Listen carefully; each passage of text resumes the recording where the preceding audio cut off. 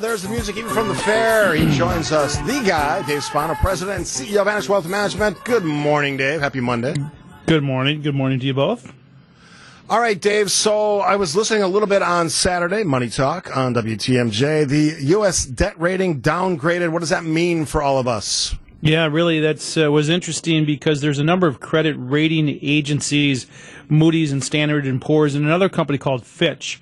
And they came into the U.S. government and talked with them about what's been happening with the budgets and the debt. And what they decided is they were going to downgrade the best bond in the world, which is the United States Treasury bond, from AAA all the way down to a AA plus.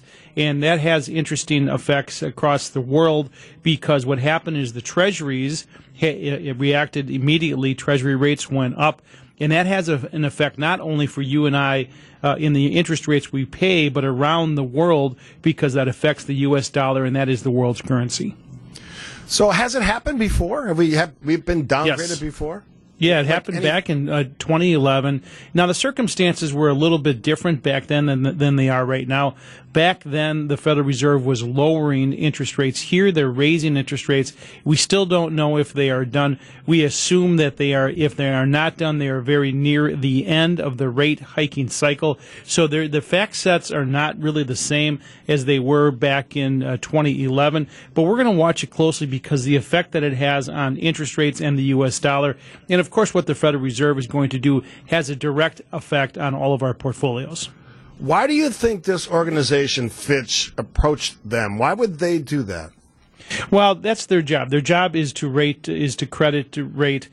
companies, and all the way from the big AAA companies that you know of that are publicly traded to government agencies. That's more my question, agencies. Dave. Why them Yeah. and not some of the bigger companies?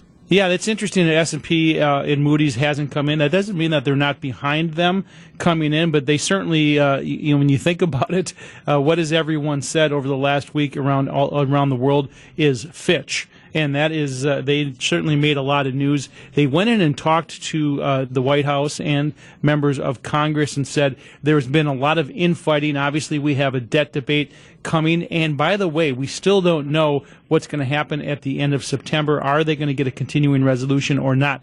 So this story will continue on for the next 2 months or so because there could be a government shutdown in our future.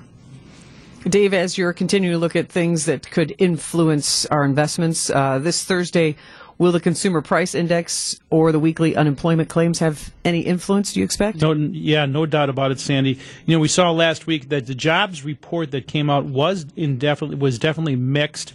And, of course, we just talked about the downgrade. But this week, we assume that we're going to see an annualized CPI number on an annualized basis at about 4.7%, still higher than what the Fed wants, higher than, Sandy, what you and I want.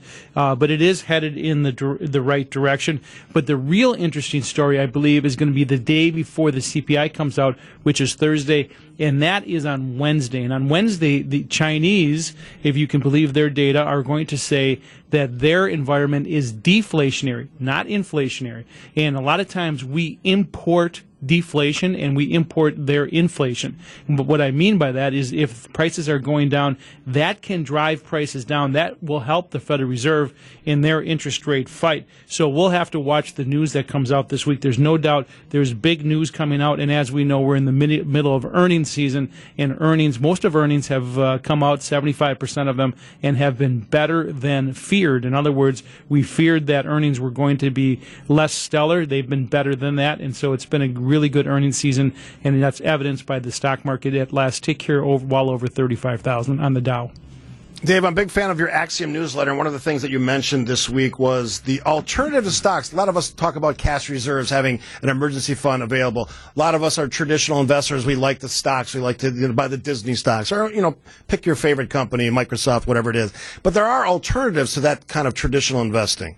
Yeah, you think about when you build a portfolio, there's generally 4 categories, right? There is equities, which are often called stocks. And in that environment, there's exchange-traded funds, there's mutual funds, and there's individual stocks. There's fixed income, which are often called bonds. And in that space, you can have exposure the same way.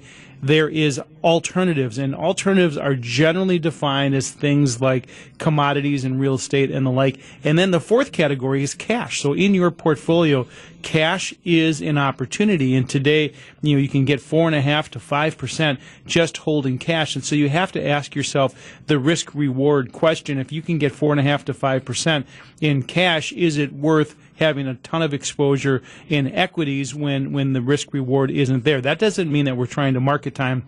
What it means is to look at your portfolio and find where the opportunity set is, and of course, holding cash while you're looking for a better opportunity is an alternative.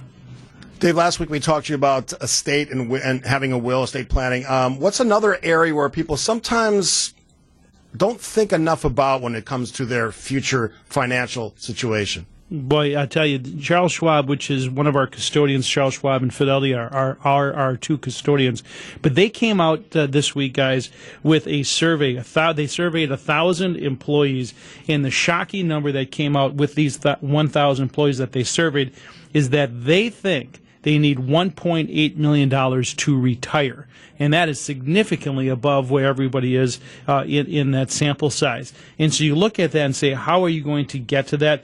And their retirement savings, of course, is a big part of that. It's generally the biggest part of someone's portfolio. You've got non-qualified, you've got some IRAs, you might have a brokerage account, but their 401ks are a big part of that. And people are not putting enough in. They're not taking advantage of those tax advantage scenarios.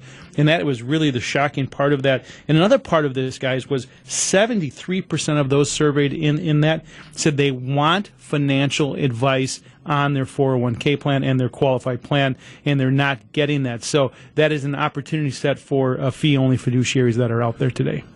Dave Spano, before I let you go, anything we should be looking forward to this week on the financial sector of the economy? Well, there's a lot that people need to look at, and there's some news coming out as we did cover. But really, you talk about, are people prepared? And as they go through this, Sandy and Steve, you look at this and say, where are you today? Are you in the right position? And your listeners should go through that same thing and say, look at my portfolio and ask myself, what is in my portfolio? Why is it there? I mean, how did I get it? Was I sold something? Was it placed there by an advisor? And is it right for where I am today? Is it right for this rally that we have had, which has been significant? So make sure you know what you own. Why is it in your portfolio, and how much are you paying for it? So many times we get people coming into our client, into our offices across the state and in northern Illinois, and they ask that very question. I'm not sure why it's in there. Am I in the right place? Go through that process. We call it a wealth metric. You can take advantage of that by going to annexwealth.com.